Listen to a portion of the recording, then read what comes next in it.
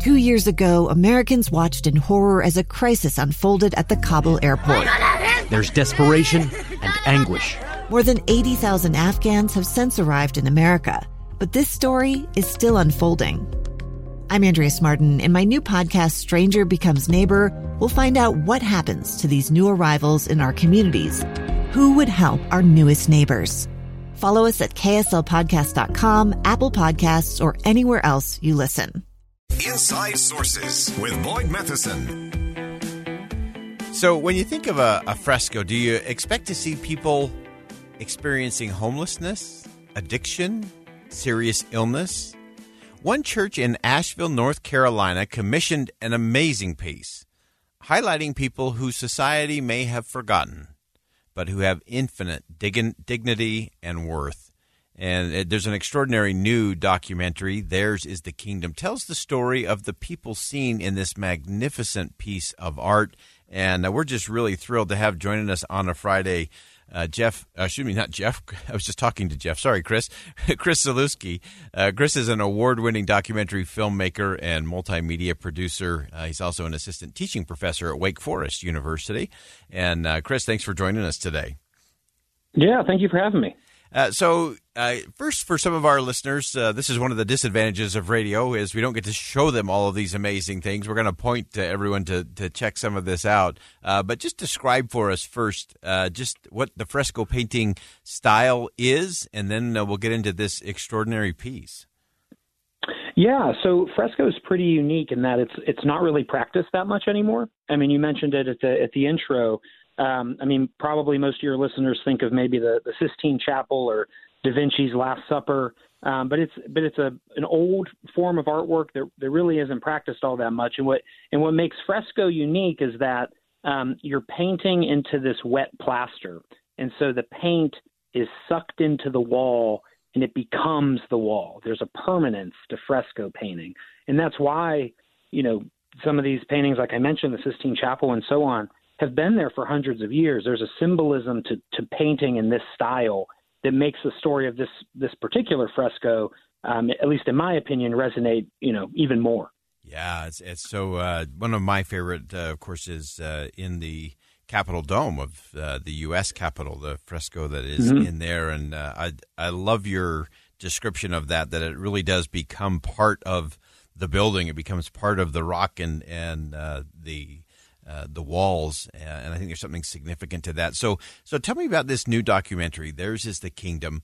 Kind of take us on that journey, this small church in Asheville, North Carolina. Yeah. So I was told about this fresco that this church wanted to paint, and I thought, well, that's interesting.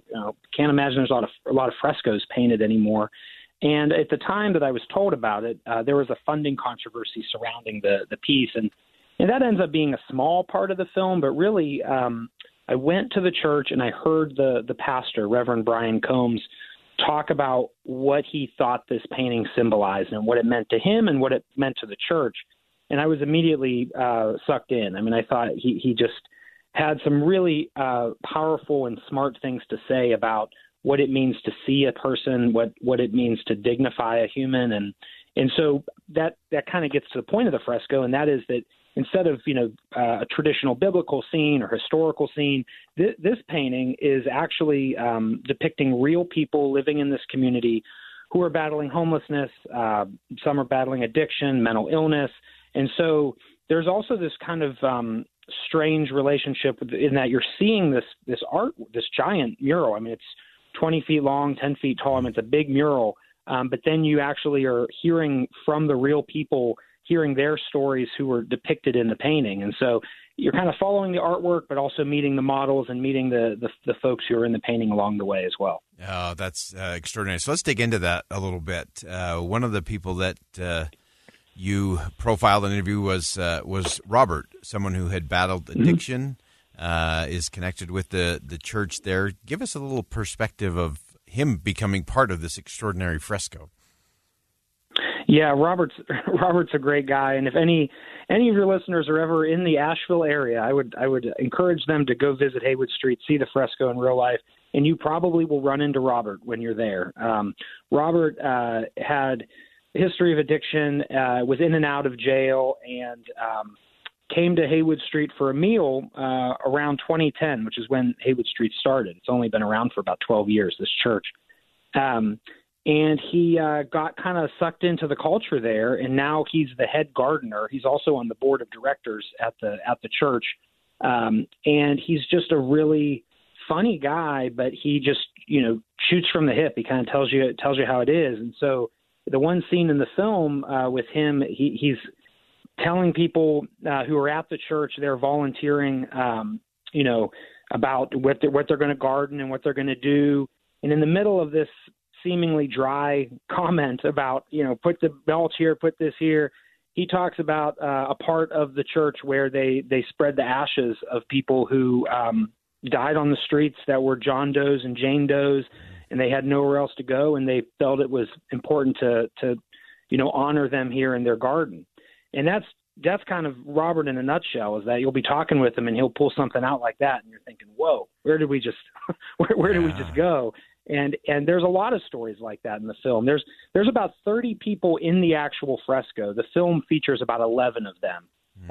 And largely that was just, space and time restrictions. But Robert is a really unique, wonderful person that I feel, honored to be able to tell his story in the film. Yeah, it's such an amazing thing, and it really is the epitome of learning how to see each other deeply and be deeply seen, and an extraordinary connection to community.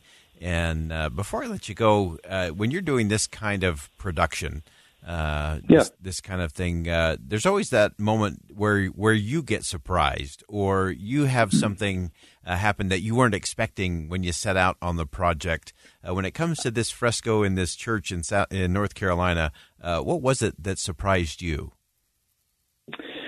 Oh man, there were a lot of things actually. I mean, well, for one, I never intended this project to be a feature-length documentary. I mean, I thought, well, I'm going to go a couple times and maybe create a short film that maybe the church could use for fundraising or whatever. I didn't really know. And so, I mean, one surprising thing was, the more I talk with folks that, especially the artist, Christopher Holt, who's the fresco artist. I mean, he let me into his world and let me see the whole creative process. I like to say from first sketch to final unveiling, like we really do see the full artistic process. And so every time I talked to a new person, I just kind of got sucked in more and more, and it became a lot bigger than I had intended. And part of that, I guess, does speak to a surprise, and that is I'm constantly surprised at how folks are able to open up on camera and be vulnerable and tell me these really heartbreaking, powerful stories. And this film was certainly, in that mold. I mean, a lot of these folks have stories of hope, but also stories of heartbreak. And I got to sit with them during these sketching sessions with the artist for hours and just hear them tell me their stories. And it was just a really powerful experience for me as a filmmaker, but also surprising. I mean, It really does surprise me sometimes how much people, I think there's a therapy to it. I think it's therapeutic. And so this was a film that really that surprised me in that way, for sure. Oh, fantastic. Chris Zalewski, award-winning filmmaker. Theirs is the Kingdom, debuted on PBS back on Easter Sunday. But you should definitely check this out. This is an extraordinary story, and it really shows us the humanity and the interconnectedness of all of us. Chris, thanks for joining us today. Yeah, thank you for having me. I appreciate it. All right, that is a great story on a Friday. A lot to think about. Check it out. It's the Asheville, North Carolina. Check out Fresco there, and you'll see this amazing piece and the amazing stories behind it. It's worth checking out. It'll open your eyes to the people around you. Stay with us. Much more coming after the bottom of the hour news. 2 years ago, Americans watched in horror as a crisis unfolded at the Kabul airport. There's desperation and anguish. More than 80,000 Afghans have since arrived in America, but this story is still unfolding. I'm Andrea Smartin. In my new podcast, Stranger Becomes Neighbor, we'll find out what happens to these new arrivals in our communities. Who would help our newest neighbors? Follow us at kslpodcast.com, Apple Podcasts, or anywhere else you listen.